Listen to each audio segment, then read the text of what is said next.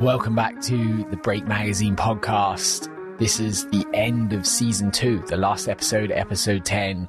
And in today's podcast, we're going to cover the subject of photography and how you can go about creating better images from your travels to create better memories, to have a little bit more enjoyment from those images when you look at them, and hopefully bore your friends and family a little bit less when you show them as well. I think this is something that a lot of people that do what we do, use our motorcycles to get out and about and explore the world, can benefit a lot from in terms of enjoyment and in terms of creating those memories.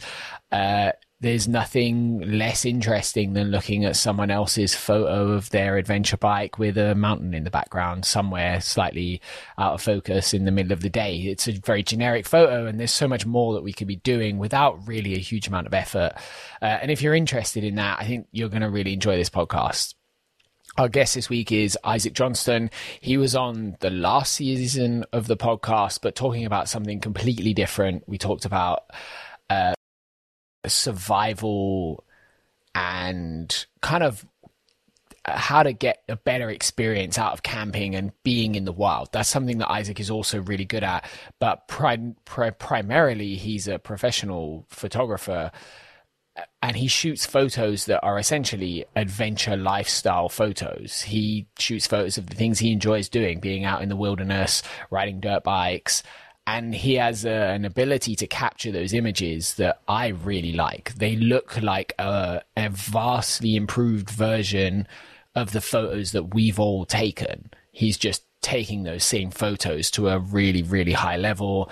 They're really timeless, and they really put you in that situation. And I think from a travel photography perspective, or perspective of essentially doing the same thing as us, that's a really nice memory to be able to create to even a tenth of the level that he does it. The other thing I think you'll get from this podcast, and I've really enjoyed, is that he has an ability to articulate what the end goal is and how you might get there in a way that I think a lot of other people don't. And it makes for a really enjoyable podcast. I don't really have a lot more to say about what this podcast is going to be.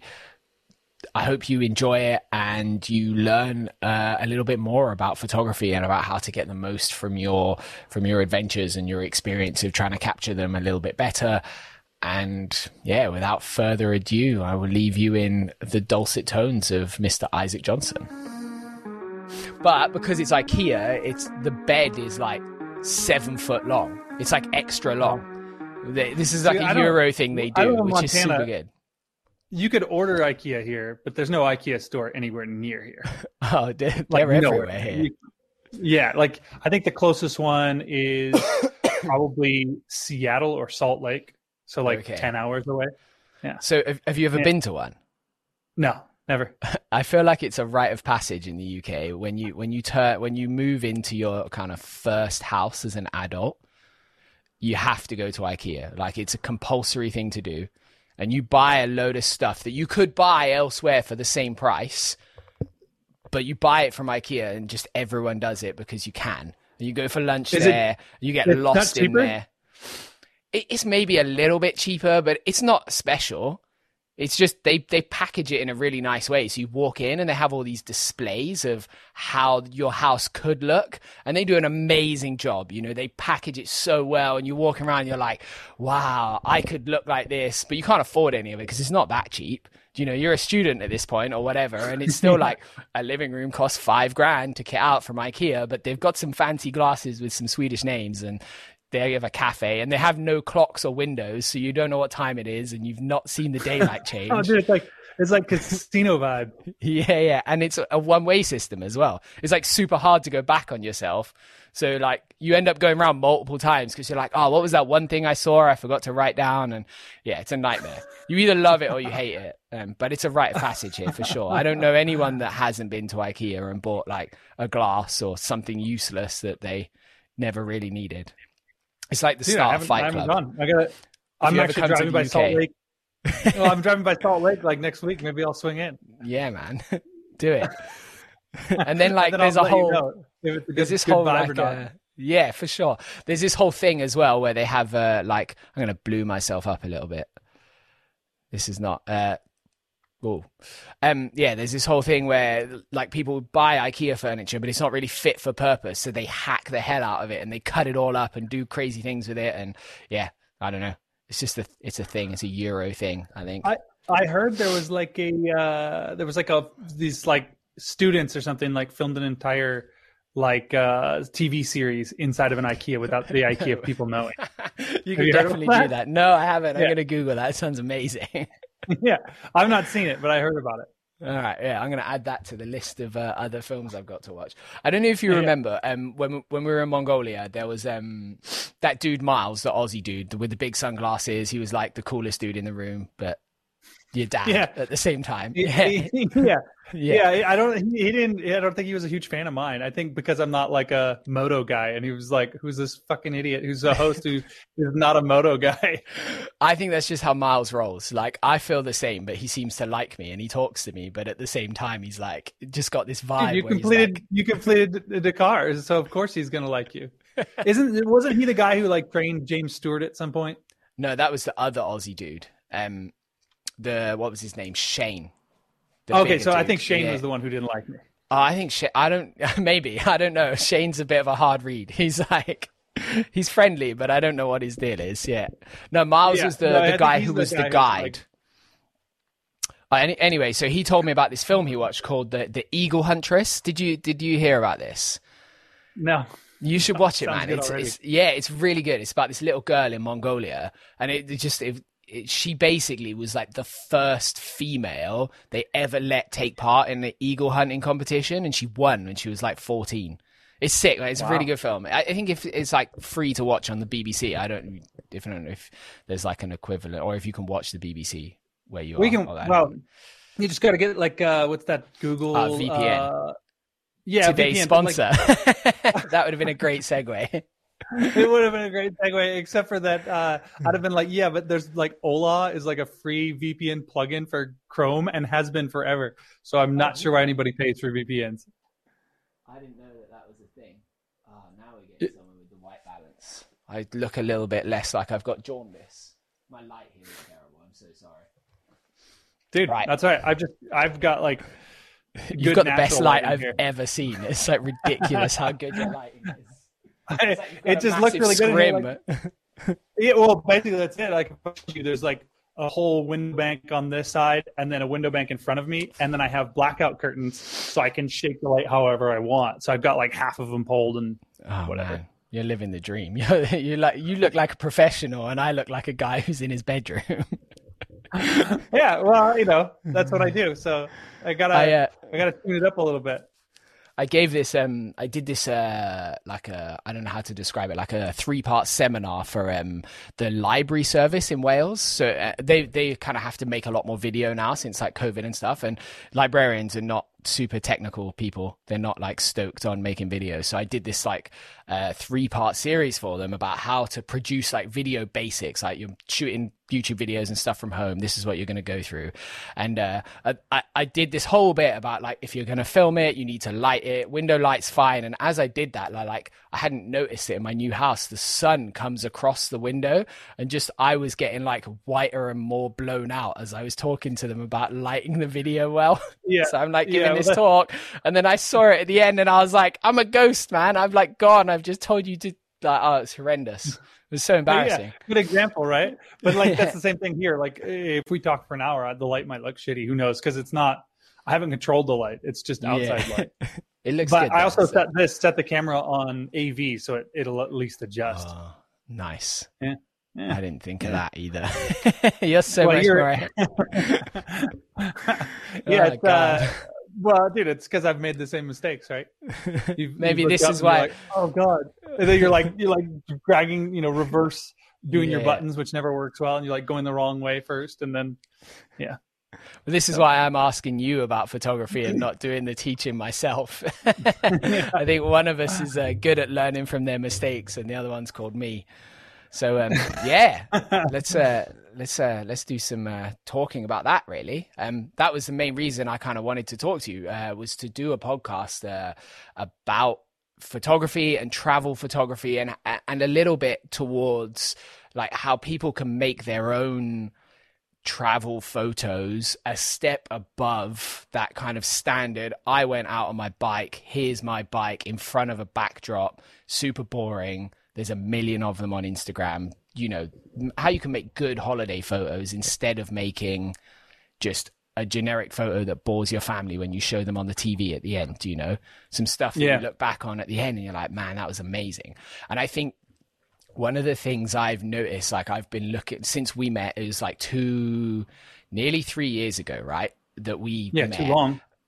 Too long, yeah. Too long. Like I think that was the last time we hung out too. And I think we were planning to do something this in 2020, but you know.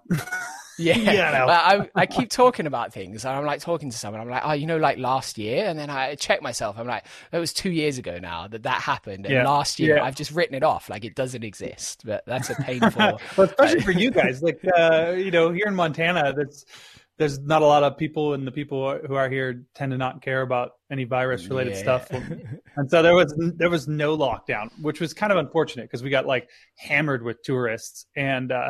I just read something in the newspaper today. This is a total rabbit trail. Our area has generally like 17% of homes are sold on average. And right now they're saying 75% of the homes are sold. The average median home price went up like 35%. Yeah. Just in the last year. Yeah. The same kind of happened here as well. Like the moment lockdown hit, a friend of my dad's sells forestry, and he was like, I've never sold so much empty forests in my life because people just want to buy them and live in them. They just don't want to be around people anymore. It was crazy. Yeah, it was nuts. I think probably the same thing happened in most rural areas, but we got super hard hit. And then because nobody in the U.S. could travel outside of the U.S. last year, like everybody did, national park tours, and we just got hammered. Like there's generally September, October, everybody goes home, and nobody went home. It was still like we usually get like 3 million visitors a year to the park, but they're like to Glacier National Park where I live. But it's usually between like mid-June and the end of August, and it just spread out over the whole year and just was nuts. 20% increase in the season passes at our local ski resort. Anyway. But I think that's probably like a good side effect in the long run, that people want to be outside more. I think that's a cool thing, especially for like what we do. Ultimately. So what I had like over the last couple of years since we met, I've watched your Instagram and your photography and the people you spend time with, and it's been quite transformative, like for my own photography, and it kind of showed me that there's this whole aspect of photography that I didn't really care that much about before, or pay much attention to, or even know how to go in that direction. Like my photography, I came from a background of like almost press shooting. I'd like go to events, shoot 1,000 photos in a day. I had to have 100 good action photos of a dirt bike going around a track, and that was like what I did. I went there, I got good shots, not often like shots where you'd be like, that's one that's going on the wall. There was like just a good solid bank of shots, and then you'd move on to the next race, and you do that again and again, and you wanted to be the best that you could be at that. But it's a bit strange, because if you give me a 200mm lens and a sports camera, I can shoot you like a pretty sweet photo of a dirt bike. But if you give me a 35mm lens and you send me out to take pictures with my friends out just bumming around, like doing nothing, I'm not coming back with anything good. I'm like one step above a 15-year-old kid with that stuff, because I know what shutter speed and aperture do, but I don't have that knowledge base of how to make a really nice lifestyle photo. It's something that for me is super alien, and I'm sure for most people it is. It's a really tricky thing to do.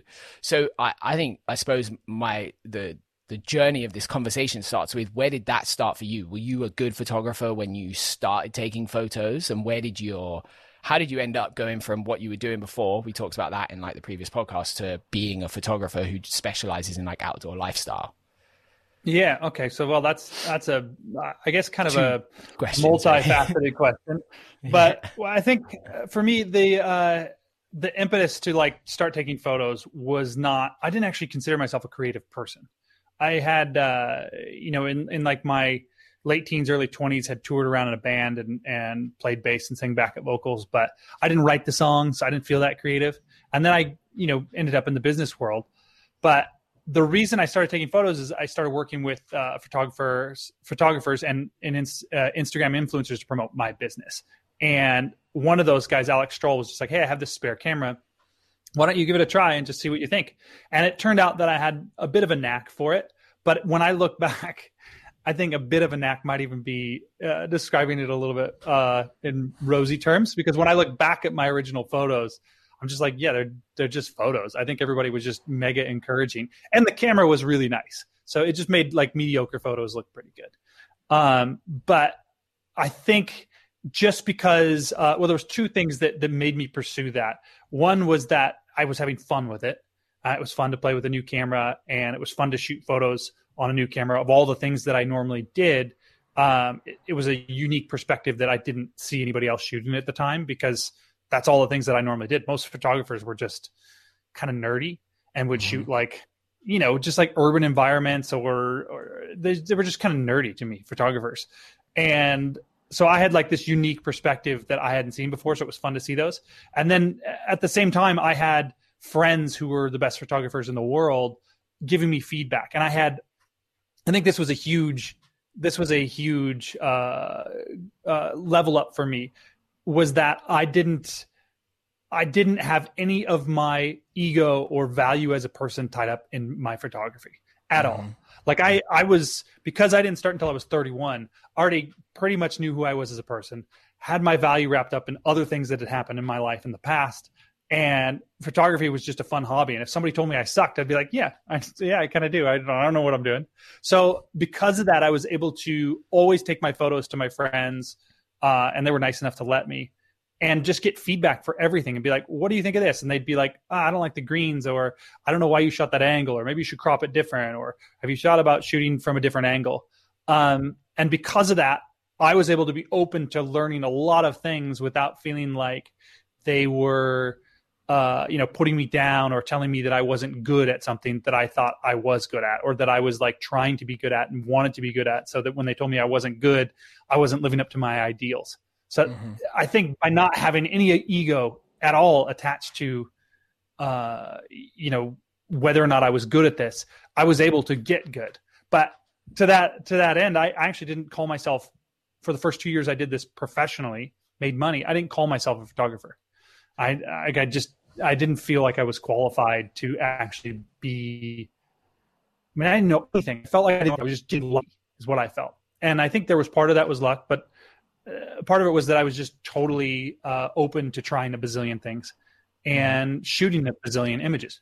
I think I told you this in the last podcast, but I shot over 50,000 images every year for the first 3 years that I took photos professionally, or just as a living. I think for some context, that's like, this isn't like you're out shooting an event where 1,000 photos a day is a realistic thing. You're shooting like landscapes and people, where smashing out a huge amount of photos is not a particularly easy thing to do. Like, that's a monumental amount of photography. Yeah, like I go shoot sunset at the lake, and I might shoot my friend, and I might just shoot the landscape, which would be, if you shot 200 photos, it's like, what are you doing? There's not 200 photos to shoot here. So, but I would do that so many times. I'd shoot sunrise, sunset. I'd shoot in the middle of the day. I'd shoot almost every single day. And then I posted my photos to Instagram every single day at that point, for like 2.5 years, every single day. So you think of that, that's less than 300. And, if I did every single day, that's 365 photos a year, and I was shooting 50,000. So the process for me, it was more like Malcolm Gladwell's 10,000 hours. The process of selecting and looking at images and being like, this one's good, this one's not. I've edited this one, I'm going to post this one. Of culling it down and saying like, this one's good. Oh, I wish I would have done this a little bit different. I'll do that different next time. It's almost an unconscious process that you get better that way, because you think like, oh, I next time I'll adjust this. That rarely happens. Generally, you just adjust it because you've shot it, a way before, and you're like, oh, I didn't notice this the last time because I was so busy futzing with the knobs or just shooting what was right in front of me. Now I can think a little bit differently. So practice, I guess that is kind of the launch of how I got into photos. And no, I wasn't good at it right away. I like to think that I had some sort of knack, but no more than most people, right? And I tell you one thing, I still to this day can barely shoot a photo with my iPhone. So that for me was a huge leap. Like I just knew that whatever I shot on my iPhone was garbage. Like it just looked like an iPhone photo, and it was not art to me. It was not compelling, and so I almost never shot photos on my iPhone. And then I got a and then I got a professional camera, and this was not like a top of the line professional camera. Even at the time, it was old. It's really old now, but at the time, it was probably a 10-year-old camera. But it was professional top of the line 10 years ago, and so it made really good looking images, just really pretty images. It had all sorts of limitations, but that was kind of the genesis for where I started. So when you look back at those photos that you were taking at the start and at the time you felt like you had a knack for it, what's the biggest thing you think has changed in your photography from then to now? Well, so like you were saying that you could go out with a 200 mil and shoot a specific type of photo and shoot it really well and come back with a bunch of images. For me, what's changed is I literally would do that. I knew how to shoot a landscape with a human inside of it, and like your typical like Instagram image. I knew how to do that as well as almost anybody out there. But I didn't know how to shoot like details or mids. I didn't know how to tell a wider story of wides, mids, and details. And, you know, like something you'd read in National Geographic. I didn't know how to shoot a compelling story with multiple images, because that's not what Instagram was at the time. There was no carousel function. It had just gone from being squares to portrait. Like there was no video, there was no nothing when I started. So I didn't know how to create a full set of images that were, every single one of them was compelling in its own way, but also tied together and built up the entire story. And I wasn't really good at, you say I was good at lifestyle, but I didn't feel like I was good at lifestyle. Now I can shoot lifestyle. And so for me, it's just a broadening of the ability to tell a fuller story. So when you started out and you're going through that process of learning, how much of your journey was about the technical aspect of photography, so learning what the settings do, and how much of it was actually just being in a good place, learning what the angle of something is, and kind of trying to capture it that way? Because I think I remember when I started doing photography in general, and even now, I'm constantly like thinking a little bit about the settings, and even though it's subconscious going through them, like I'm always playing with them, and that can be really intimidating when you start doing photography. Like it's complicated, you have these relationships between these things. How much of your photography was involved in like the technical aspect, and how much of it was about just like putting the camera in the right place and taking a nice photo and letting the camera figure it out, I suppose? So, I mean, I always shot from manual right from the get-go. Nobody even taught me right away. Like they handed me the camera and they said, you could put it in this or that, but here's manual. And I was like, well, what do you shoot? And they're like, manual. And I was like, why would I put training wheels on here? So I remember the very first photo that I've ever posted to my Instagram. It's still there, I think. It's like this snowy scene. I went out in manual and I didn't even know what the hell I was doing. I didn't even know what the knobs did. And I was just twisting them until, because, you know, it's not film, so you could see the back of the screen. You could preview the image. I was just twisting the knobs until it got to what I thought looked like an okay, you know, exposure of the image. But that said, I learned the technical stuff. I would always ask questions about it. I'd be like, how do you do this? How do you do that? What did I do wrong here? But as soon as I learned it, I almost never talk about it. Like it's just, to me, it's boring. I don't care about how many pixels there are. Like it's only interesting like right when, you know, a new camera comes out, like, you know, camera I'm filming on right now, it's got like a stabilized sensor, which is cool because then it doesn't shake as much when you're filming, and you can shoot lower shutter speeds and without getting motion blur. But that's as interesting as the sentence I just said. It's not very interesting to me. I'm glad it's there and I want it. Like I want to have that in my camera, but learning the technical settings, I learned them and then just practice them over and over again. So now when I go out there, and even in the beginning, like as soon as I had those technical settings, I would just try and learn them to the point where I didn't think about them because they don't actually matter. You know, like a lot of landscape shooters will say that you need to shoot at like f8 or above so that you get your lens in the sharpest, you know, range that it has. And I know people who are like really famous landscape shooters who never shoot above f4 because sharpness doesn't matter. Yeah. Like it doesn't matter if the image is sharp. Like nobody's ever looked at a beautiful image and gone, oh, that's really sharp. That's not what makes the image compelling. Now, I'm so glad to hear you say that though, because I think like I'm obviously, you mentioned it at the start, photographers inherently, we're a little bit nerdy. Like I think I'm a bit of a nerd. I'm a nerd with motorbikes. I'm a nerd with cameras, and I get excited by those details. But as soon as I talk to anyone else about it, I'm like, oh yeah, cameras. And they're like, cool photo, man. And you mentioned anything like you just did, that sentence, like, I've got this new camera because X, you just glass over. Like, you can't talk to anyone about it. And I think that side of photography is so deep. It's like almost closing off to people. Do you know? Yeah. Well, I think a lot of people use it as a distraction. Like they start to talk about the details of like, what was your settings and this, that, and the other. And they get into that and they focus so much on that they don't actually take a good photo. Like they don't actually, and I think it's hard to talk about like why this photo of grass waving in front of the ocean it connects with me emotionally versus this photo that I took, which doesn't. What's the difference between those? Like there is no real difference between those, and it's just it's more of a feeling. It's something you have to do with practice, and it's not measurable, and you can't pay money to get better performance. You just have to go out and do it and feel it. And it's like, it's like writing a song. Like if you were just buying the best guitars and amps and music equipment, then all rock stars would have been rich before they started. But almost none of them are rich when they start. Because it's not about the gear. It's about the emotion that's behind the equipment, and that equipment just all it does is serve to amplify or simplify what they're trying to say. So that's kind of a trap, I think. So to go back to that, I just go out there, and my strategy still is and has always been, what are we doing, and how can I shoot a photo of that? So it always starts with, what are we doing? Because a lot of people still, and this is, great photographers do this, and it's just never been an angle that excites me.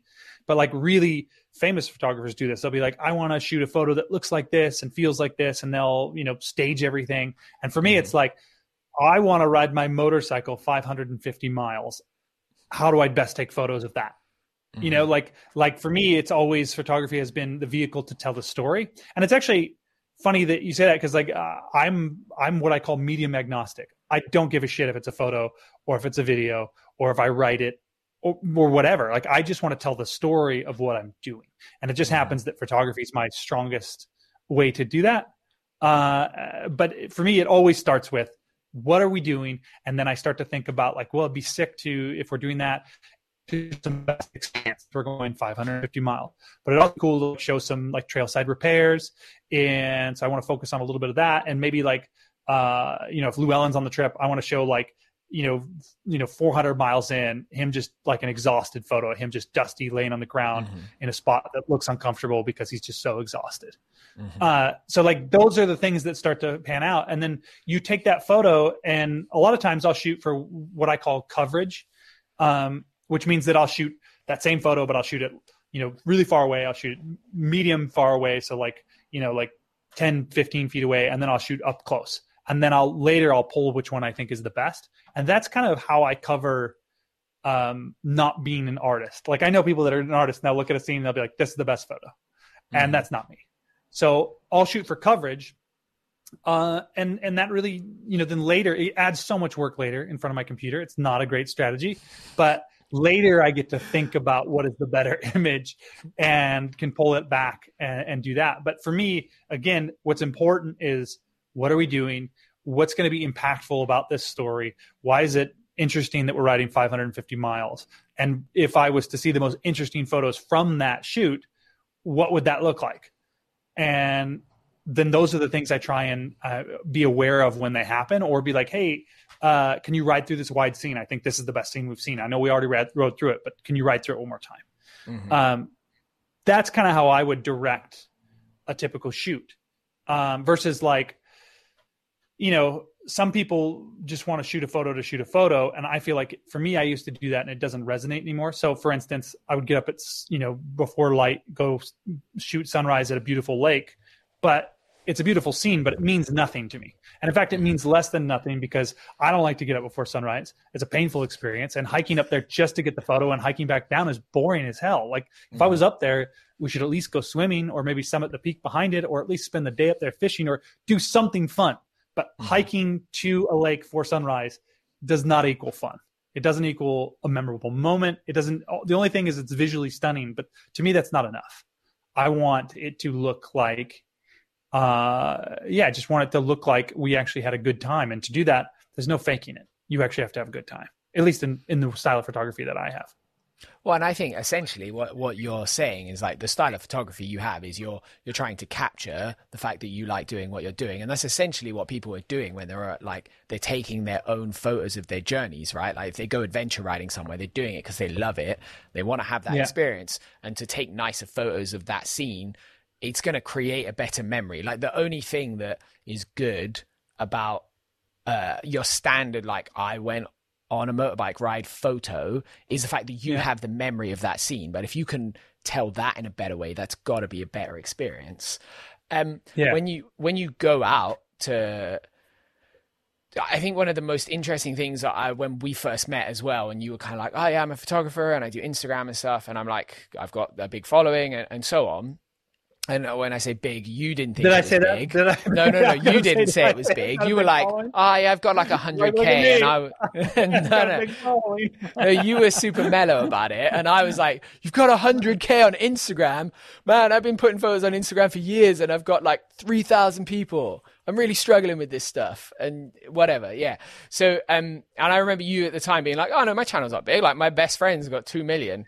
But more what interested me was that you went away on a trip to shoot, and you were essentially a presenter, but you went away on a trip and you took 2 lenses. And I was like, that's super interesting. You know, you have 1 camera, 2 lenses, and you told me you didn't use anything else. So you had a really minimalist kit. And I was there and I think I had like the biggest backpack in the world, and I had like lenses coming out my ass and microphones and stuff I didn't even really want to use. And I took it because I was like, well, if I need a wide angle, I got to have a wide angle. And ever since then, that's changed my like style of photography and my approach to this stuff quite a lot. So what do you carry now if you're going to do a basic shoot? Do you still just have like a really narrow, well, not narrow, but like a simplistic kit, or is it more complicated? Well, let me just put a pin in Mongolia. So one of the reasons, there's two reasons I had such a minimalist kit there. One, because that's generally how I roll. But 2 is because I wasn't there to create media and I wasn't sure I would even have time.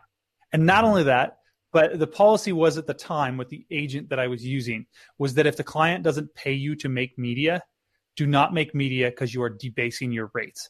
And for some reason, no matter how much we cajoled them, BMW did not want me to pay me to make media. They're like, everybody else is just doing it for free.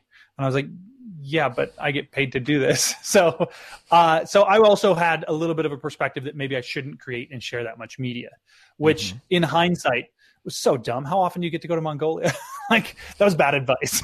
But to be honest, that's in hindsight. But to be honest, being on the media team, we were leaving 2 hours before everyone else and getting back like 2 to 3 hours after everyone else. And I was speaking in front of the camera and or waiting for everybody else to shoot stuff with limited time to even shoot a photo of a camel. So it would have been frustrating for me to try and do both. It would have just been like pulling me in multiple directions, meaning that I would have been less good at both things. So it was probably good, but the minimalist kit in Mongolia, I should have brought a zoom lens because it's a big ass country and I wanted to get closer to things. But I didn't even own a zoom lens at that point. Like mostly I would rent projects. So going back to what my kit is, for the first 2.5 years that I did this professionally, I rented all the lenses that I needed for professional shoots, but my only lens, I only had 1 camera and 1 lens, and it was a 16 to 35. And that for me is like, it was born out of necessity in that I didn't have a ton of coin yet to purchase gear. Now luckily I have, well-paying jobs that I can purchase gear, but also the fact that I refused to let not having gear get in the way of me shooting photos I wanted to shoot. So, so what if I had to shoot something at 35 that should have been shot at 200? I'm just going to shoot it and we'll see what happens. Get closer. Yeah, exactly. Get closer, which is really hard to do when you're in a helicopter flying over a sperm whale in New Zealand. Yeah. And you're just like, all I have is a Crop fucking it in 35. afterwards. So I'm going to hold really still and then crop in and then do a ton of post work to see if I can get it to look good. And it still doesn't.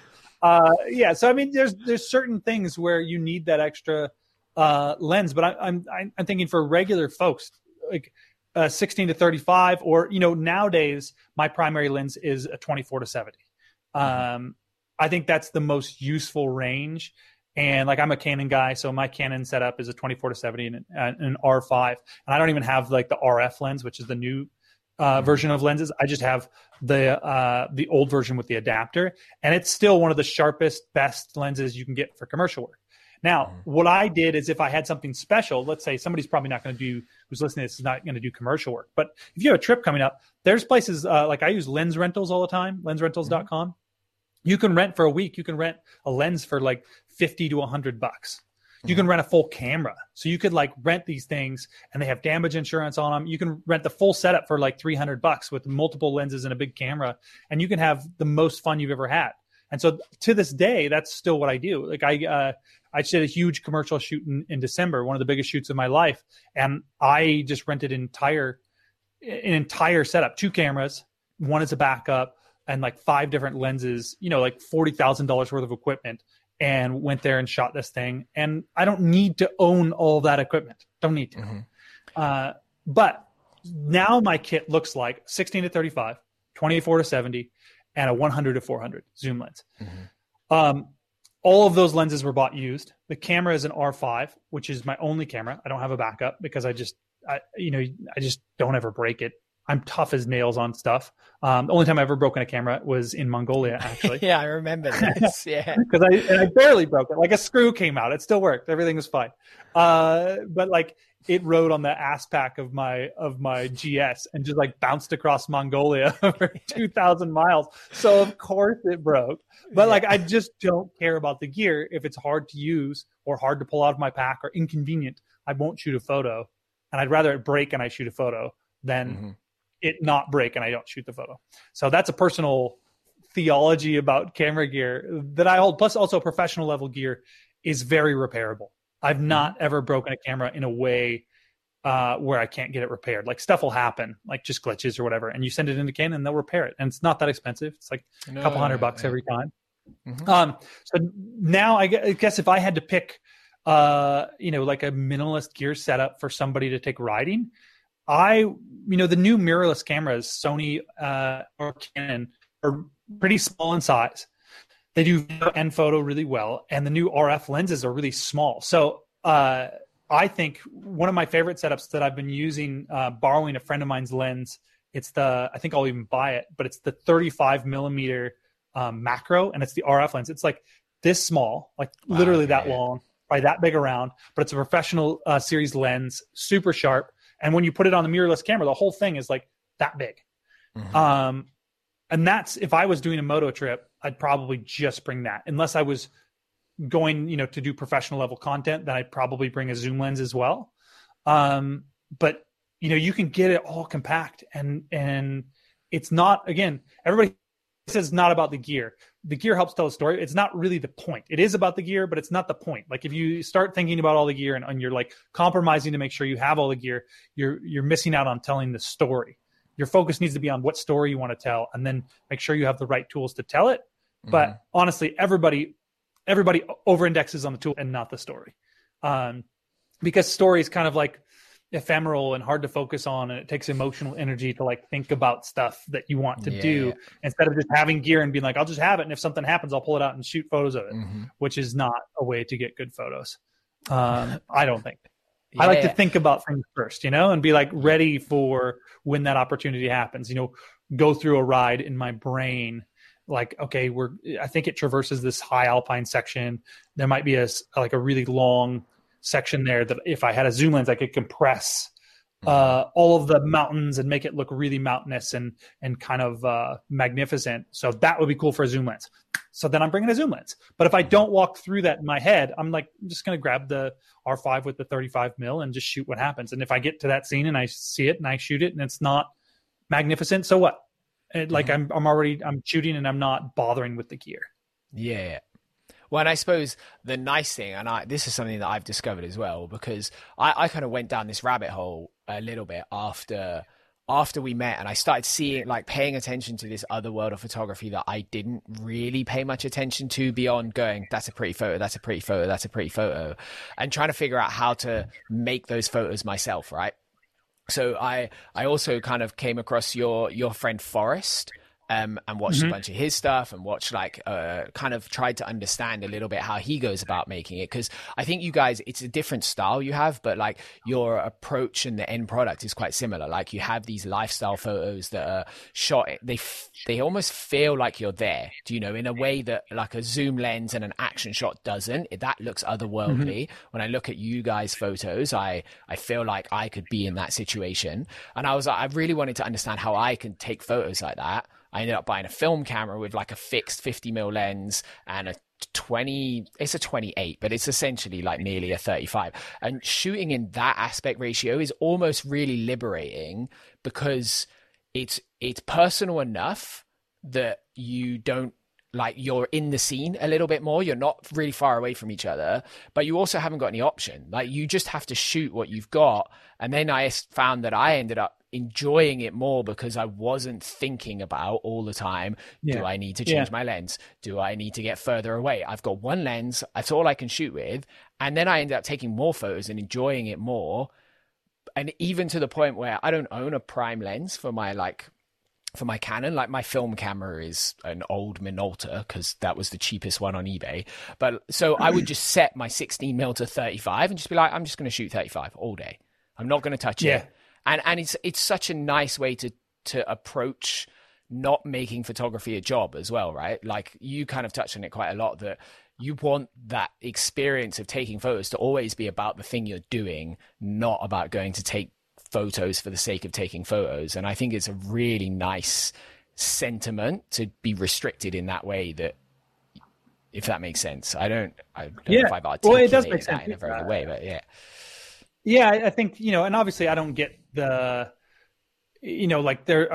I just went to Hawaii and I had 4 commercial jobs in 1 month in a place I'd never been before. So it was about taking photos. Make no mistake. There was things I wanted to do and places I wanted to go, but like, I'm getting paid to take photos. So it's about taking photos. So in that, it's a different situation than what maybe the listener is coming up against, because they just want to go document their time with their friends on a motorcycle, or, show how epic it was, or show how fun, or just, to be honest, like, showing how epic things are is something I try to almost never do. I just try and show how, like, how it felt, and usually how attainable. I try and make all my shit seem attainable. I feel like that, to me, when I see people who do stuff that's really crazy, but they make it seem attainable, then I actually am more engaged in that than somebody who just makes this, climbing Everest image. I'm like, yeah, that means nothing to me. Like, I'm never going to climb Everest, And I think that I'm a lot closer to climbing Everest than most people, and it still means nothing to me. So I think that you touched on something, though. Film cameras, huge resurgence. And one of the things that is difficult for most people is editing. And to be honest, it's not my favorite thing sometimes as well. And I'll consciously take images, that are personal images, and be like, I'm just creating work for myself in front of the computer later. The more of these I shoot, it's just not. So it really takes me kind of out of the moment, because I'm shooting and I'm like, oh, I'll edit this. But if I shoot a film camera, I literally have to wait. Then I send that in. I ship my stuff off to a lab called State Film in Kentucky. So it takes like 6 days to get there, because I'm always too cheap. It's like, this is already expensive. So I ship it like the slowest shipping, and then they get it. And then it usually takes like a week or two for them to process it. And then they send me digital scans back of this, JPEGs of the film I've taken after they've processed it. But what that means is I don't have to edit anything. Like, when I get these images back, they're done. Somebody's done it for me. So that really, but it also comes with a feel. Like I think what you're noticing is a feel. And the feel on digital cameras has to do with a lot of your settings and, your composition, but it also has to do with the way you edit as well. And I mean, we're talking thousands of hours of learning, and I still barely feel like I'm an expert. I've still learned something every single time I do it. I learn something. There's just like Forrest. Speaking of Forrest, I mean, the dude's like a grandmaster.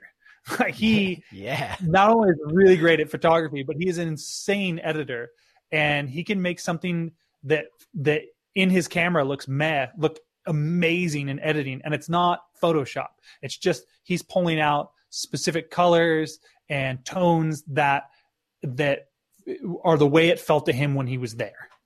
And that's really what it's about. I think my favorite photos are enhancing a memory and not trying to reproduce accurate detail of the light. It's about what it felt like when you were there.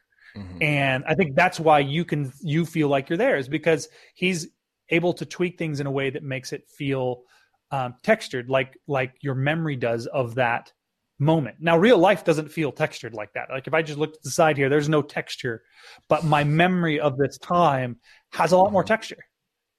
So learning to edit, I think, is a big part of that. And I'm a big proponent of, like, if you're just learning to edit, to buy presets. Now, don't buy presets of like some like bandana wearing bro who travels to Bali and hangs his feet out of a helicopter. Unless that's what you want to be. Yeah, that's what you want to be. Then do that. But if that's not the kind of images that you love to see and want more of a documentary style, buy a preset of somebody who has like a documentary style. Like the presets that I really like are the ones that I'm like, that kind of looks like it could be in a 1980s to 1990s National Geographic.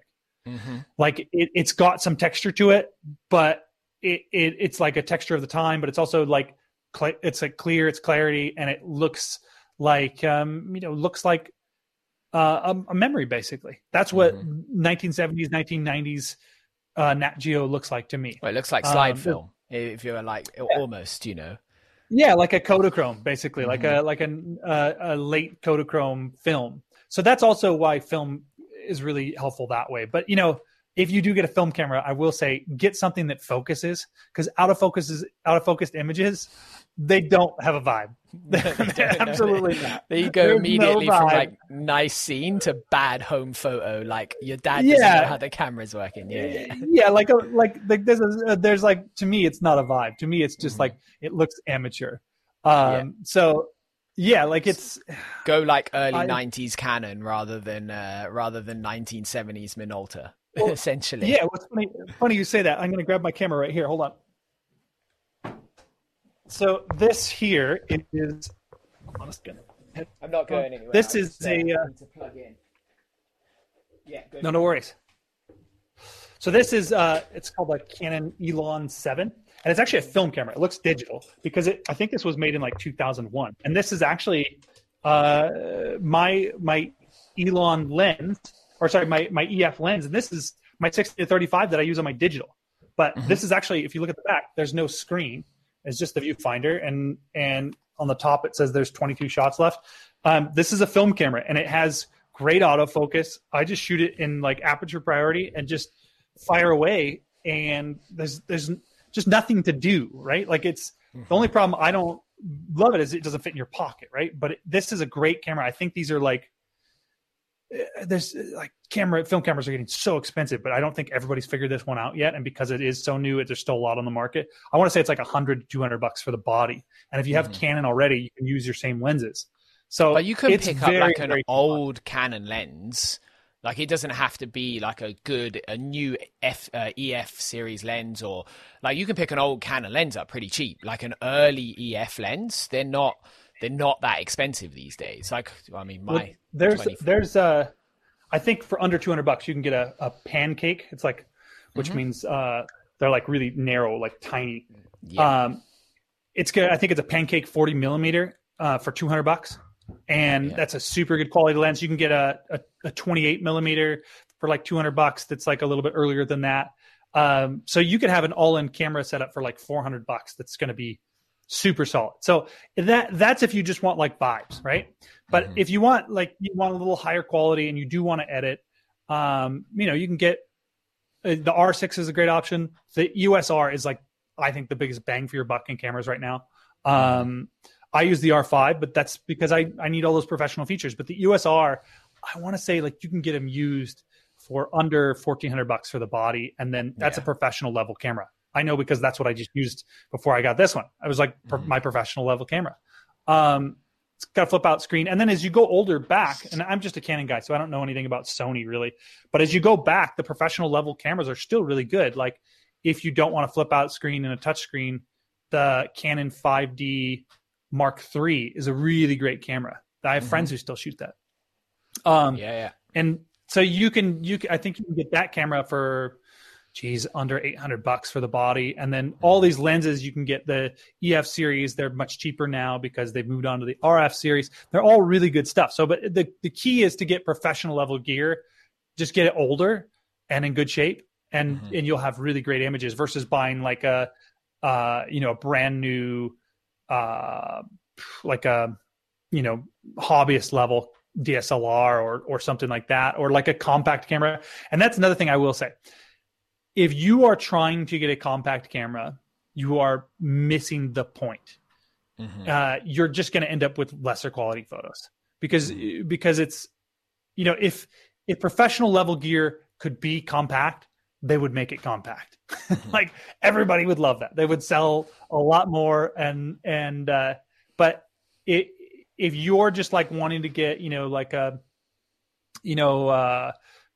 Sony A6000, I think is what they're called, or like Sony has the RX 100.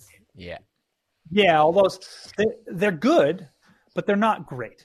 So I wouldn't focus so much on getting small and like thinking like, oh, that's going to fit inside my pack. Just prioritize your camera if you're bringing it. Like, just that's what I do. Is like, I guess I'm just going to carry extra weight. I'm going to have more weight in there, and it's going to be fine. I need a bigger tank bag, or I'm going to have to wear a backpack with just my camera in it. And it's going to be a bit of a pain in the ass.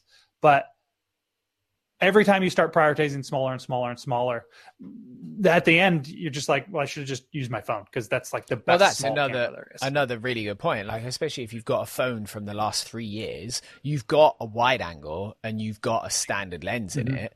And the difference between those and say, I mean, it depends on the lens you've got a bit, like up to maybe an M50, which is like a £600 or like $800 camera or something.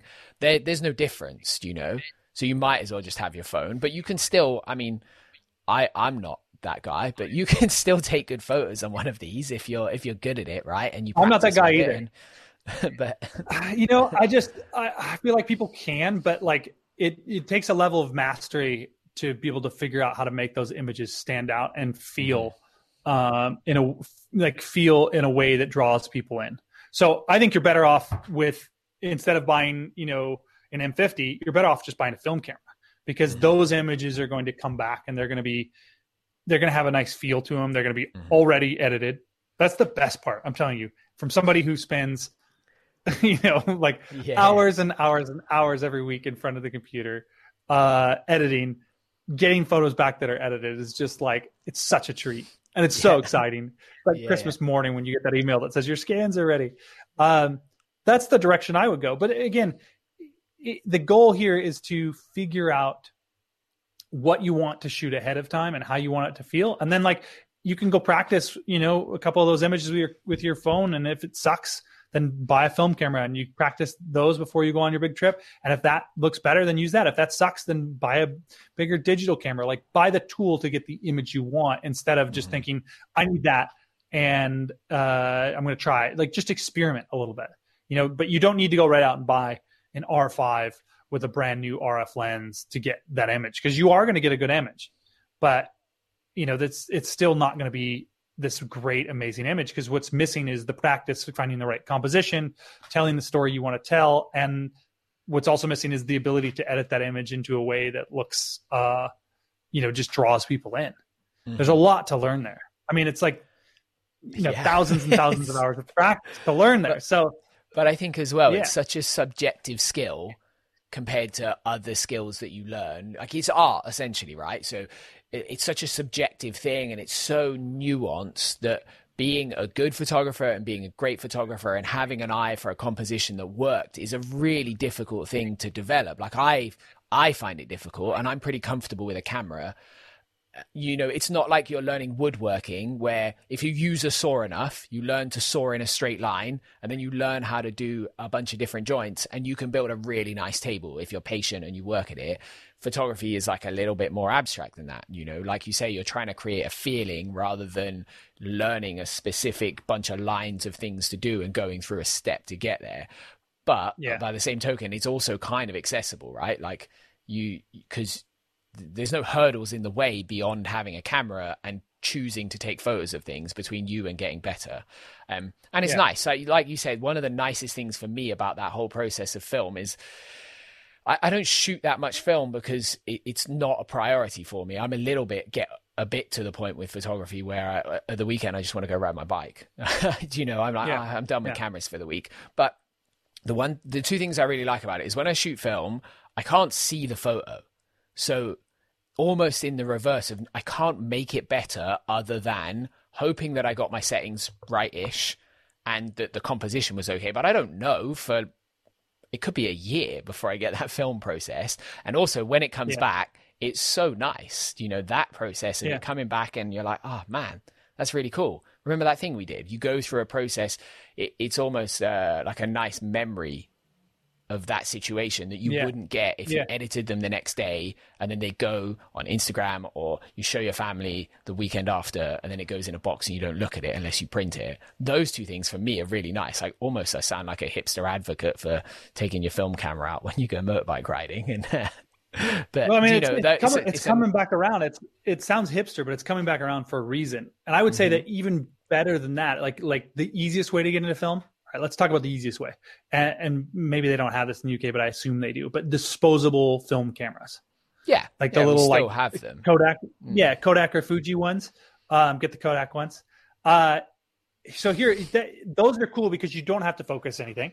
You don't have to do anything. They focus and then you shoot them and you get your film back and it looks amazing as far as like a vibe. It's not exactly high fidelity, but it's really easy. And I think they cost like $15 here.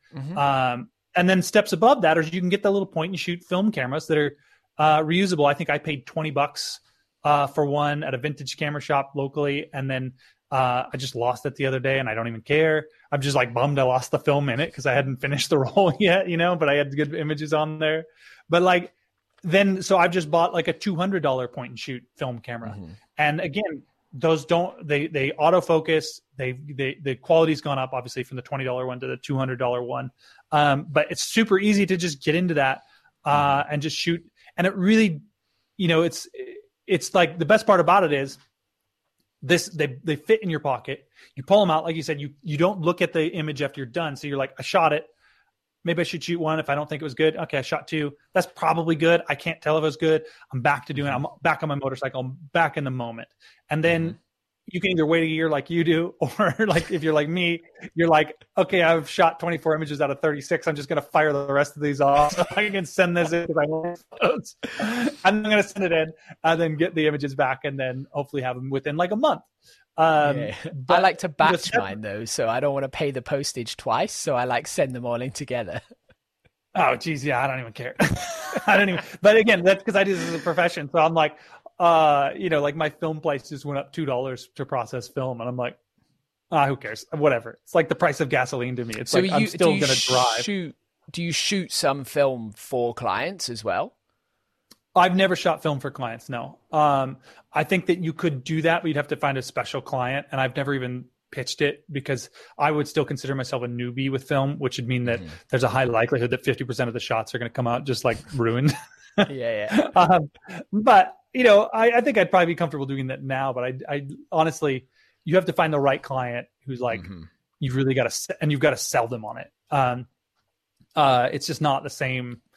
You know, to shoot professional level film, like you know, before there was digital DSLRs, professional level film cameras were like giant Hasselblads and stuff like that. There were or Pentaxes, and they were huge units that you really had to know what the hell you were doing. And had to know everything about the post and everything. Yeah, I mean, you had to know everything about like how chemical emulsion can pull this back, and you're like thinking of that while you're shooting this photo. Like it was, you had to be a mad scientist, right? So another tip I would say, if you want to shoot, this is probably the easiest low hanging fruit for if you want to shoot better photos, especially if you have a better camera than a phone, is to stop shooting your photos in mid daylight. Like basically, if it's after 10 a.m., then you're not going to get a good photo, depending on when the sun rises. If it's not near sunset, like the light isn't long, you're probably not going to get a really great photo. So that was the biggest tip for me. Is I almost didn't shoot midday photos for a very long time. I almost didn't shoot them. I shoot them now, but it does take a lot of patience and understanding of light and my settings and how I'm going to edit this later. Like I have to have a really holistic view of how I'm going to make this image look good before I ever, squeeze the shutter. So before I knew how to do all that stuff, I would just only shoot in like sunrise light or sunset light, and photos looked amazing. And I think that's probably the easiest way to shoot good photos, is just only shoot when the light's good. So like if you're out riding a motorcycle trip, don't bother shooting that shit in the middle of the day. Just don't bother. Like it might be the most epic thing ever. And and you're like, we're like 2 miles from camp. I don't want to come back here. Come back there. Shoot the photo again. Just like you're going to thank yourself that you did. And if you went and looked through my Instagram, you'd notice that probably 90% of the images I've ever shared are all shot in sunrise or sunset light. It's just like the easiest hack ever. Doesn't matter what camera you have. That's just going to be better. Well, it's hard to shoot. And this is something, again, like coming back to like starting out shooting press stuff. I never realized how hard because I didn't know that there was good light or bad light when I started. I was put, like my first ever photography assignment as like an apprentice, I was just put in a forest with a camera and told to stand on this corner and shoot it. And I didn't really know about good light and bad light. And it's only when I started doing other things and seeing photos and going, why does this look terrible?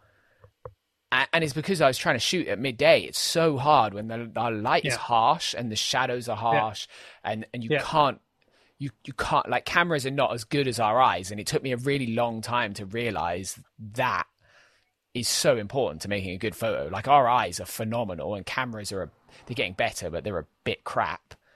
And you can't make that gap up. It just isn't possible. And that's why, and film is really good at that. Film has a high dynamic range. So it can actually make midday stuff look so much better, especially if you pick the right film. Like I shoot this really cheap film called Color Plus 200 Kodak. It's not even a professional level film. And if you shoot that at 10 a.m. or 11 a.m. or noon, it looks amazing without even trying, because it just has the ability to soft roll off the highlights and bring up the shadows in a way that looks natural to your eye and looks probably even more pleasing, in some situations more pleasing than what your eye sees. But digital cameras, now they're getting there, like you said, but they don't have the ability to see into the shadow and into the brightest spots of the image of a midday image the way that our eye does. Because our eye actually is doing adjustments faster than our brain can register. When we look in the darkest part of a room or outside underneath the shadow of a tree, and then we look, the snow-capped peak that's in full bright sun, our eye is actually adjusting. So it's adjusting exposure, basically the way a camera would adjust exposure. And cameras can't do that in one image unless they're like mega high quality cameras. And even then there's somebody behind the scenes editing that to make it look more even and balanced. So if you don't know or want to learn how to do that, shoot some film in the middle of the day, or don't shoot in the middle of the day. Like that's like the easiest hack ever. And sometimes like the iPhone still cannot shoot a sunset to save its life.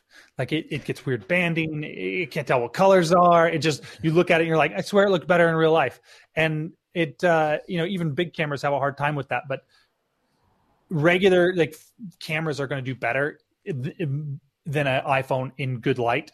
They're just going to do much better. But even the iPhone will do better than it does in the middle of the day. So that's something I would always try to, if there's a spot or a scene that you have in mind, go back at good light, man. That's going to make everything look so much better. So you talked about it there with the iPhone. I take it you don't, or you're not like a proponent of like an iPhone with some moment lenses on it to make it like a bit more flexible. You're kind of just, it's just not worth going to that effort. I've never tried it. I've never gone, obviously my phone has a wide angle lens, which is quite cool. It's a nice effect, but yeah, going that extra step and buying like lenses and filters and stuff for your phone isn't worth it. So I've heard from a friend that the CEO of Moment is like, we're going to be out of making lenses in 2 to 3 years because the camera lenses on phones are so good. We don't need to put lenses on them anymore. Mm-hmm. So I'm not even sure they're needed. They do help a little bit. Like, you know, when things are so small, like the lens on a camera, it's just like, there's no distance. Mm-hmm. It's just mathematically really hard to make it look good. So then they add software to compensate, but you're actually digitally manipulating an image. And at that point, it just won't look as good as a real image when you start to digitally manipulate, because you're like pulling and pushing pixels. You're like stretching things. And it's like if you had a masterpiece painting and then you decided to like stretch it and pull it to fit into a different size canvas, it's going to look a little weird. The colors are going to get a little stretched out. They're not going to look the same. So I am not a proponent of that. I find it kind of a Band-Aid for an amazing device. Like the phone takes amazing photos, but to me, they're never the feel of what I want. They're never the quality of what I want. So I'm always slightly frustrated. So I am not a proponent of iPhone photography. I think that, yeah, sure, the best camera is the one you have in your pocket. But if you take a shitty photo and you look at it and you're like, that's shitty, then it's almost worse than not taking a photo at all. Because you're like, was it actually as good as I remember? I'd just rather just remember it without that shitty photo, you know? Yeah. Now, I think it's really great. Like, I take a ton of photos with my phone. But it's just generally of my friends and of my kids and of like a moment rather than like a it's like a snapshot of a memory, right? Like the same as a selfie in a nice place. It's like, oh, I was there and that's reminding me, but I'm not looking at this photo and having the same feeling. I'm just remembering being there. Yeah, and I'm not sharing those images. Now, I will say that there's this new app. It might not be available where you guys are, but there's this new app. David Dobrik came out with it. Have you heard of this app? Yeah, I haven't heard of the app. I know who David Dobrik is. Go on, what's it called? So he came out with this app called what is it? Dispo, and it's supposed to be like a disposable camera app. Now, what it does is it's like it got this really lame viewfinder, and you take a picture. I'm going to take a picture of this right now. And it has a flash on it, of course, which is really dumb. But it literally, I don't know if you can see that, but it literally looks like. Yeah. Oh, focus in. Oh, there you go. Yeah, there you go. Focused. It looks like a disposable camera. So yeah. And it basically will give you your photos at 9 a.m. the next day, and it puts a little whack ass filter on them, and they're perfect for snapshots because I just love it because it looks kind of like a disposable camera, but it makes you wait till 9 a.m. the next day, and it's kind of a fun app. So that's kind of fun if you just want like a film vibe, but you want it on your phone and you don't want to think about it, and you get all like the stuff that we were just talking about where you're like waiting for the images. That's kind of fun. But for every other like iPhone image, like it's not that I don't take those photos because I do want to look at them later, but I don't share those images as like evidence of how often things work. Very often, I do like my Instagram stories or something like that, but they're not what I consider photography. They're just memory snapshots, you know? Like I'm not trying to make them good. I'm literally just pulling it out, snapping a photo and then putting it away. I'm not like, what's the composition? You know, it's always so frustrating that I just don't even do it, you know? Now, again, there are people who are really good at this, but I think those people I think they're magicians, and I'm not sure that art form, right? Like it is, but it's like I'm not sure that the feedback that I'm getting is worth the effort, right? Like I think, I just don't. It's like trying to like write a hit song on like a $5, garage sale guitar. It's like, yeah, you can if you're like a master, but like for all the rest of us, we should probably have a nice guitar. I'm sure you've heard of it, but have you ever heard of like, there's a genre of music called chiptunes? I managed to make myself phenomenally posh then.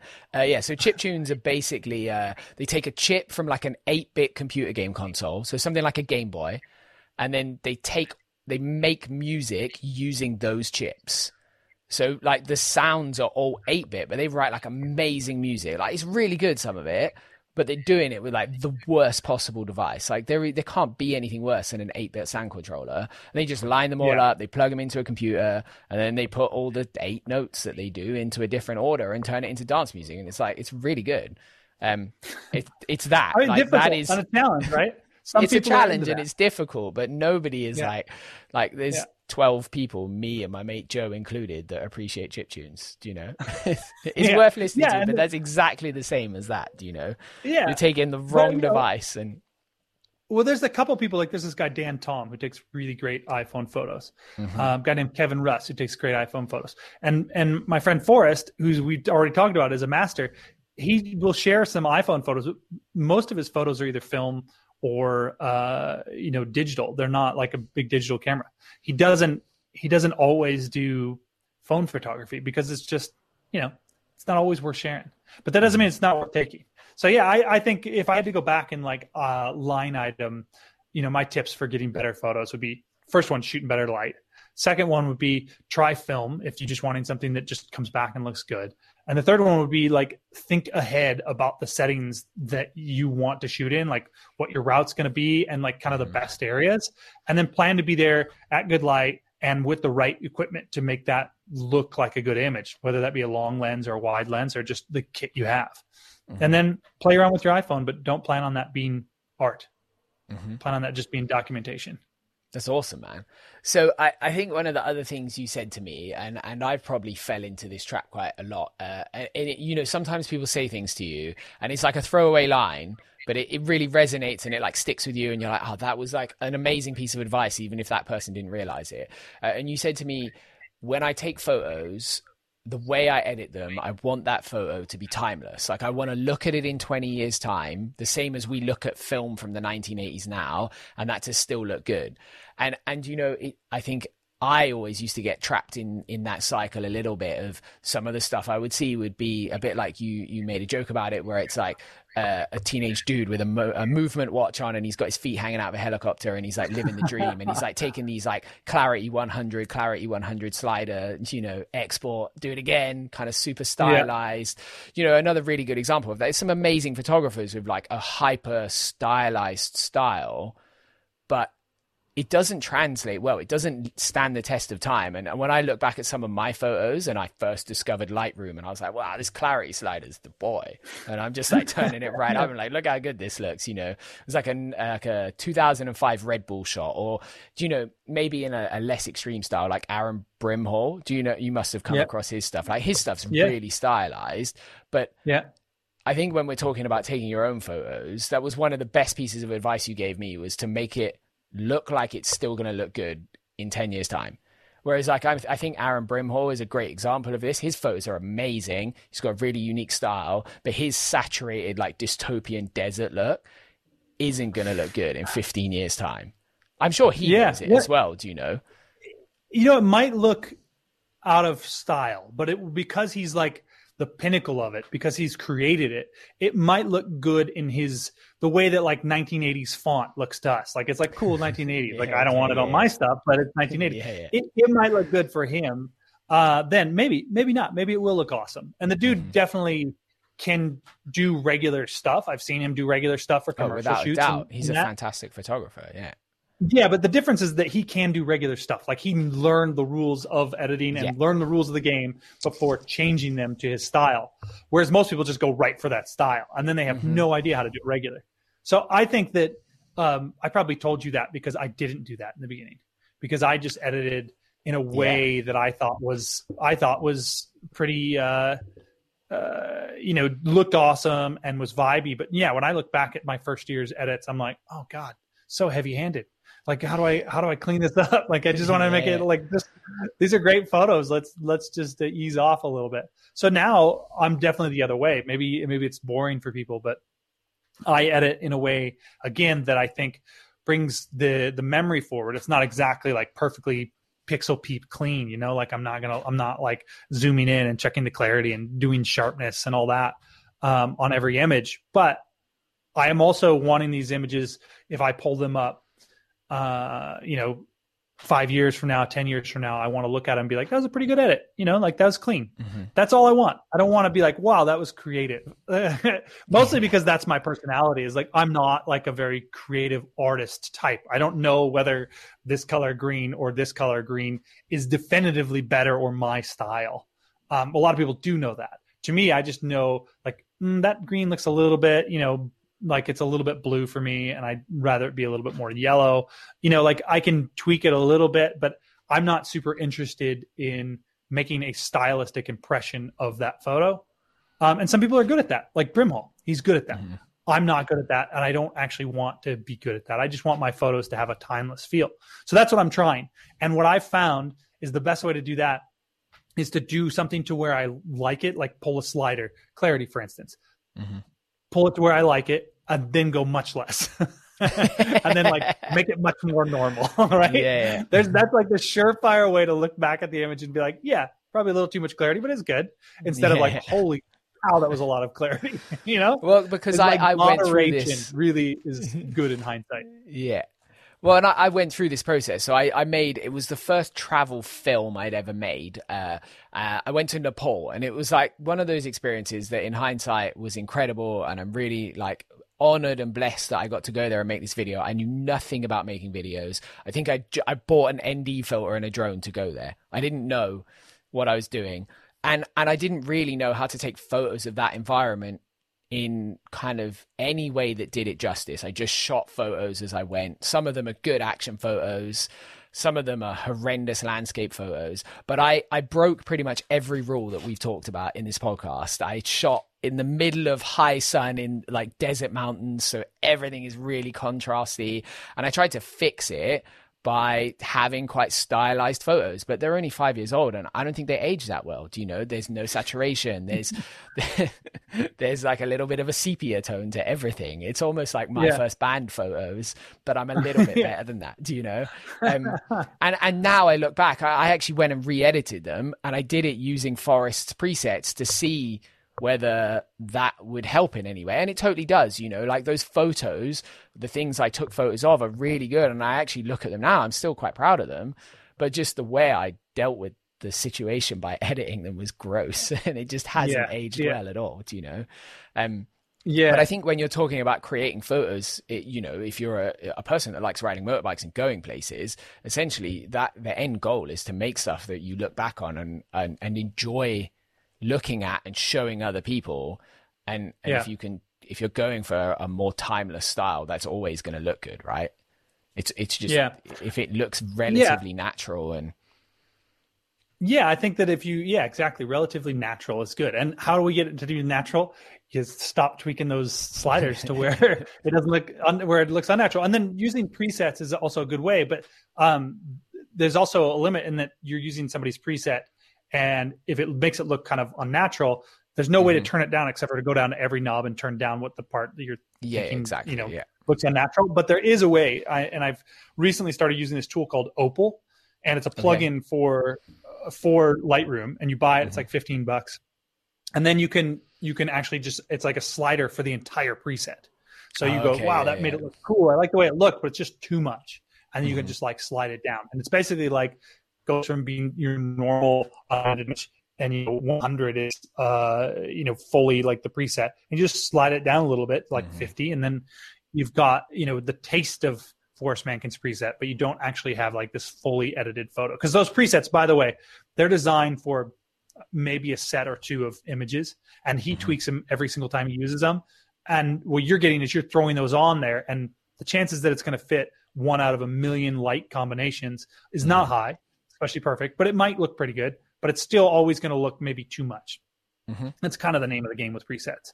Because if anybody made them look like nothing, then everybody would be so disappointed when they bought them and be like, didn't do anything in my photo, right? So that's kind of the name of the game. So the Opal slider preset is like, or slider plugin, I should say, is amazing for making a better timeless photo when you're using presets.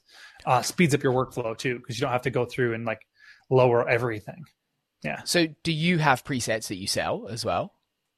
I don't sell presets, no. And part of You're that is about because the only photographer on Instagram that doesn't yeah. sell presets. Well, two things. One, I feel like the preset market is pretty well saturated. Like there's a lot of good presets out there. I use forced presets from time to time.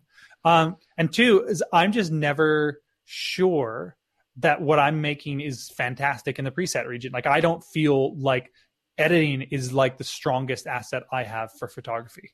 That's not my strongest thing. So why would I pretend that it is and sell presets just to make a buck? Like I could, but why not come up with some other way? Which is why I came out with the pitch deck kit, is because I felt like I was much stronger at pitching projects than most of the photographers I knew. So I felt like I could actually help other photographers better by helping them get money from companies to do projects they wanted to do than by coming out with another stylized preset pack that maybe wouldn't help them at all, that they might not even use. And they might just be like, well, I just spent $30 on that and it's in the garbage. So, yeah. So I think my last question. To go a different direction. So I think my last question is probably about composition, because I think this is one of the most difficult bits of photography, and it's something that I think you are actually, and a lot of the other photographers that you're surrounded by are all really good at, about composing photos and how you go through that process. Is there something that you do specifically when you look at a scene? Do you follow any rules? Do you deliberately break any rules? Have you got any kind of guidelines for how you approach taking the photos you take? So, well, I think as you start out, the only way to get good at composition is to take a bazillion different compositions. So what that means is if you are, you're on, a 2-track and you've parked your motorcycle this way and you're shooting it from this way, then you should also shoot it from this way, and you should also shoot it from this way, and you should also shoot it from up here. And you should shoot a ton of different compositions and then later pick the one that you think looks the best, right? Then you'll start to learn, like, oh, I actually really like that composition when it's this way, and there's a little bit of fog in the back, and there's the leading line of the road that kind of draws my eye in there, and start to think about composition. But to do that, you've got to like take a bunch of different compositions. You can't just be like, I took one and I'm good. I think that's the best one. So that's how I started out. Was now obviously I have a better feel for it, but I used to just take a bazillion compositions. And I think as I've gotten, more experience doing that, a couple of things I do is I literally do this stupid thing where you're like looking and you're like, you're just kind of, trying to like do that. Or like another way to like, cause it's like a 3D world and you're trying to see what it looks like 2D. So another thing I'll do is I just open up my camera on my phone. I don't even take the photo. I just look at it and just go like, okay, yeah, like this is lined up that way. And this will like help me minimize the 3D down into a 2D world. Because that's really what a good composition is how are you taking this 3D world and aligning the 3D elements so that it looks good flat. So it looks like it has some depth still. Because that's what a good composition really is. It's just an image that has good depth so that you feel like you're not looking at something flat, but you're looking at something real, like something that you could almost reach into the photo. So I use those two techniques to like look at stuff. But there's no real hard and fast rules for composition. Everybody does it different. Like, my style of compositions is much more alive than most people who are my contemporaries. A lot of people, I don't even know how to do this, but like one of my friends, she is really good at making compositions that just look quiet and silent and like they're minimalist. And if we shoot the same photo, it is worlds apart. Apart. Like mine is like including so many elements, and it's like this whole vibrant scene, and hers is like a vignette. It's like tighter in and closer, or like an angle that has just nothing behind it. And that's just how she sees the world. So composition is very subjective, but to find out what you think is good and how things line up, you want to just try a bunch of different compositions. And then I think that lining things up, if you're shooting landscape specifically, with the rule of thirds is really, rather than putting your subject straight in the middle, maybe if there's like, let's say again, there's like a road leading line, and then there's this dramatic landscape that drops away into this valley. You put your motorcycle on like, if you have a big rectangle, you put your motorcycle like on the third, and then the 2/3 of the image is going to be that valley. instead of putting your motorcycle in the center and then cutting off that vista of the valley, right? So just playing around with that and allowing other elements to create depth in your photos, that really is helpful. Oh man, I think your camera's dropped out. What a nightmare. My camera just died. Fantastic. I bet you're right. I bet, give me 1 second. I'm going to switch the battery. I think you're right about the battery going dead. Doesn't charge, turns out. But mine seems to be. Oh no, yeah, no, I'm down to half battery. We had this discussion just before we started, because normally we use our cameras as webcams, and I normally plug mine into an AC charger. And he was like, no, it's cool, man. They charge off the USB. And I was like, wow. But, yeah, they don't charge off the USB. That's funny. Good. Well, there you go. Mine was full battery when we started, thank God. So one of the other things that I think is really a lot of people do is they try to create, and this is probably a whole nother subject, but I feel like they almost go hand in hand, is the transition between creating like a nice home movie of your trip and creating a good photo. They're essentially nearly the same skill set. When you're shooting stuff just with your family, and you are capturing those home movies, do you go through the same process of what you're trying to do? So, well, there's kind of a rule that I use, is that the more you document your adventure or your whatever you're doing, the less you're actually doing that thing. So if you're documenting a motorcycle ride, the less you're actually like engaged in that motorcycle ride. You'll be riding along thinking like, what's my next shot? Or how am I going to show this? Or what's a creative way to show how fast we're riding? You're not actually just being like, oh, this is sick, I'm riding fast, right?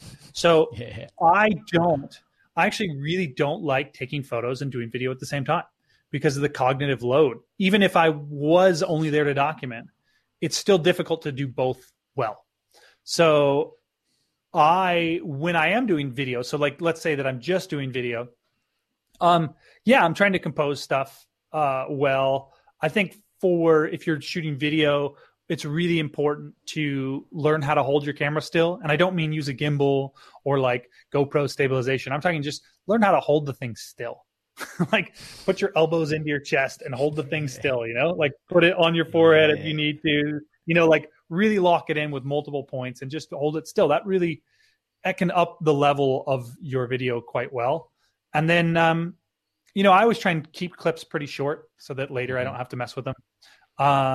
And get a bunch of different angles with video. That's the other thing with video too, is like, I would never shoot a photo of my wheels, like going past gravel, just of the wheels. But that video clip would really be a nice not filler, but like B-roll to really describe what kind of road you were driving on and give you another piece. So it's fun because you get to shoot a lot of things that for a photo you would never shoot because they wouldn't look good.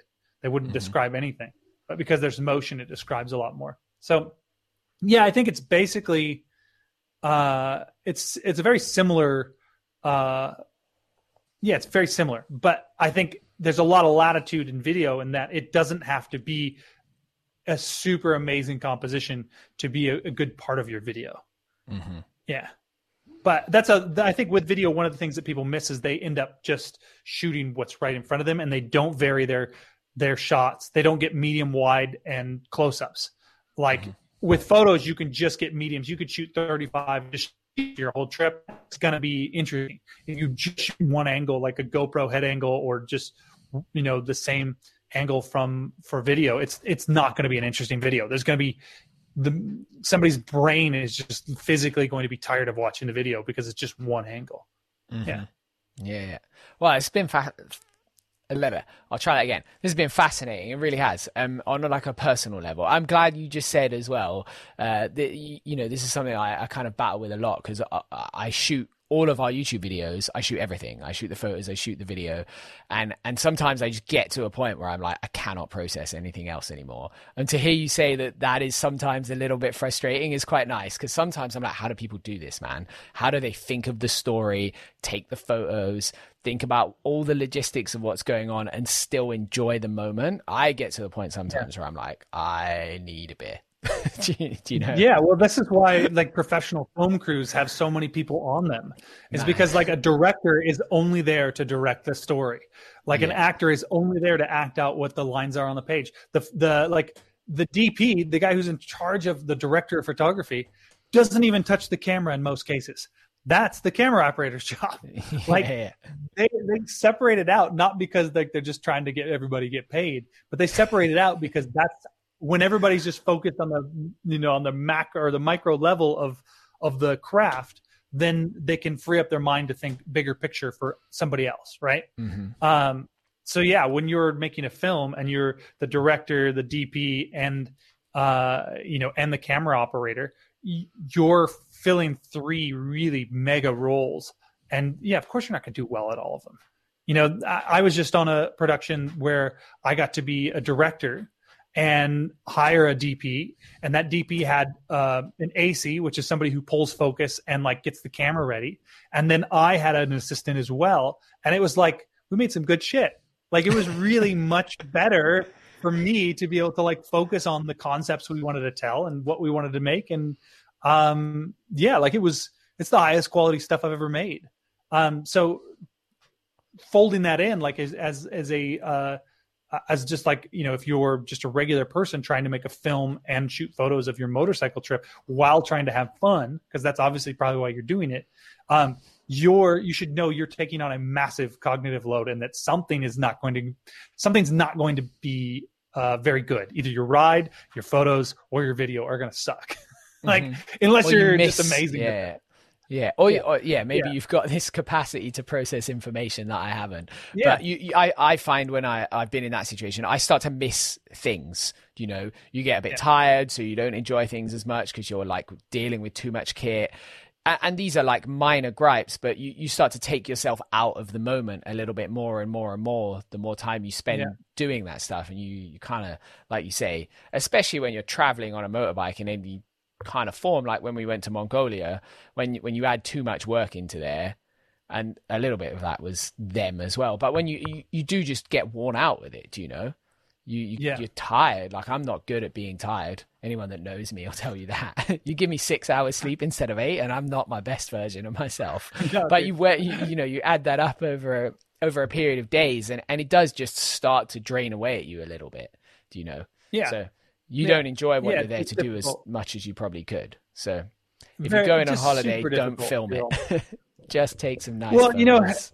It's interesting to think like a lot of the photography YouTubers, they don't ever get any photo jobs. Like Peter McKinnon is not getting hired to do photography jobs. It's because he loves. Like I love Peter McKinnon, but he loves the clarity slider. Like him and Clarity are really good friends. He's a good photographer. Take a good photo, right? Yeah, he can. But like he's not getting hired to shoot. I mean, he might be. He would be an enigma if he was. But like most of the photography YouTubers are not, like my friend Jesse Driftwood is not getting hired to do commercial shoots for Nike. It's just not happening.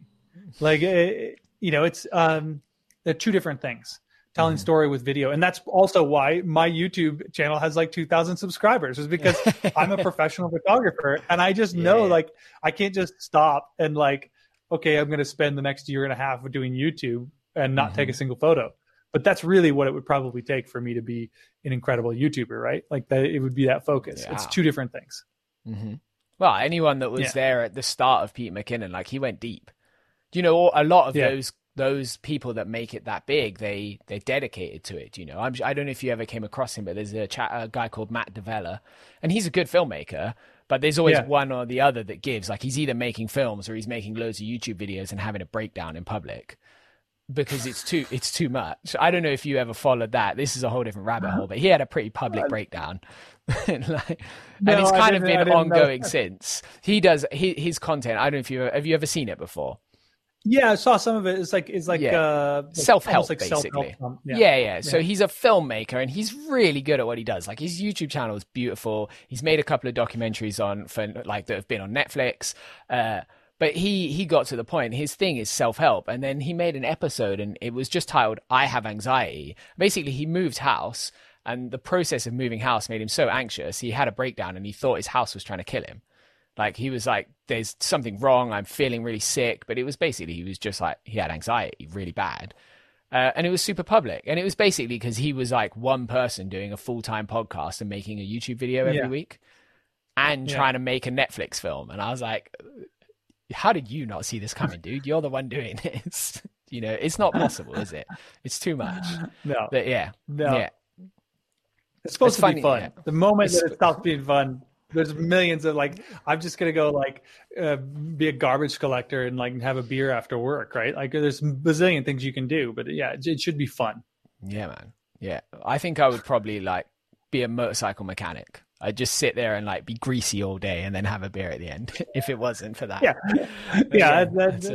You have to be good at working on motorcycles though. I'm not. I'm terrible. So I'm really good at pulling them apart. I'm really bad at putting them back together. Oh man, I have literally 4 in my garage right now that are in parts, and I'm like slowly working on one, and I'm like, God dang it, I do this to myself every time. But that's because in the US as well, I don't know if I ever told you this before, but it's impossible to buy a vintage bike here unless you have a real job, because they're so expensive. Like I've seen your garage, you have like an old RM250 and some other bikes, and you bought them for like not a lot of money. And when you made that video about, and this has got nothing to do with photography at this point, I'm very sorry to the people listening, but you made a video where you bought an RM250 and you kind of used it to replace a snowmobile, and it was a pretty fun video. Yeah. And I was like, what a great idea. I'm going to go and buy a shit bike. I'm going to buy an old shit bike. And I went on eBay and I was like, motocross bike. And then I put it to like cheapest first, and there was nothing less than like $5,000.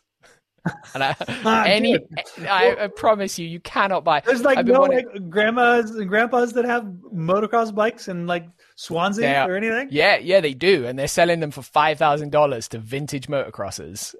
It's insane. That's not great.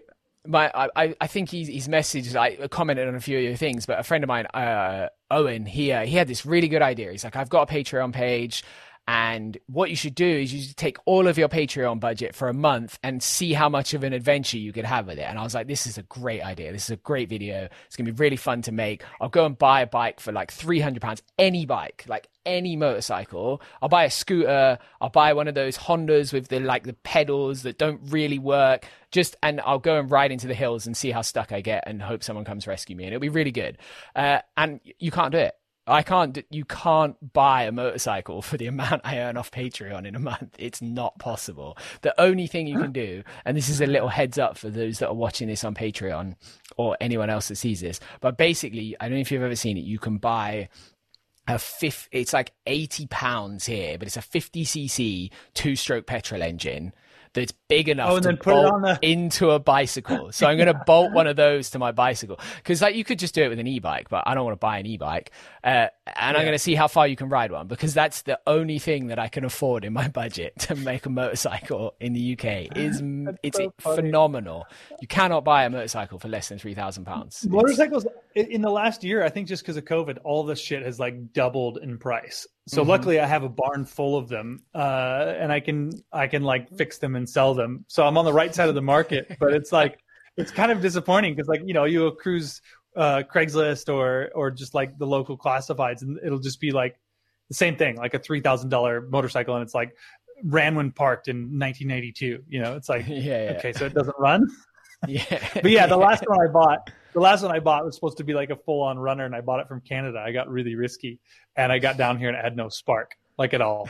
And then I pulled the crankcase off, and then I went to turn the nut on the crank, pull off the stator, the flywheel, and it just the end of the crank just like tore off with like no effort, and somebody had like broken it off somehow, like snapped the end of the crank off, and then like half-ass welded it back on, stuck everything back on there, and then sold it as if it was running. and I got it. I was like, sweet, I'm awesome. But it's a really cool old Husqvarna, and I got a decent deal on it even for not running. But yeah, I was so bummed. I was just like, I thought I had a running bike here, and not only do I not have a running bike here, but I have like a total disaster of a bike here. Yeah. Oh man.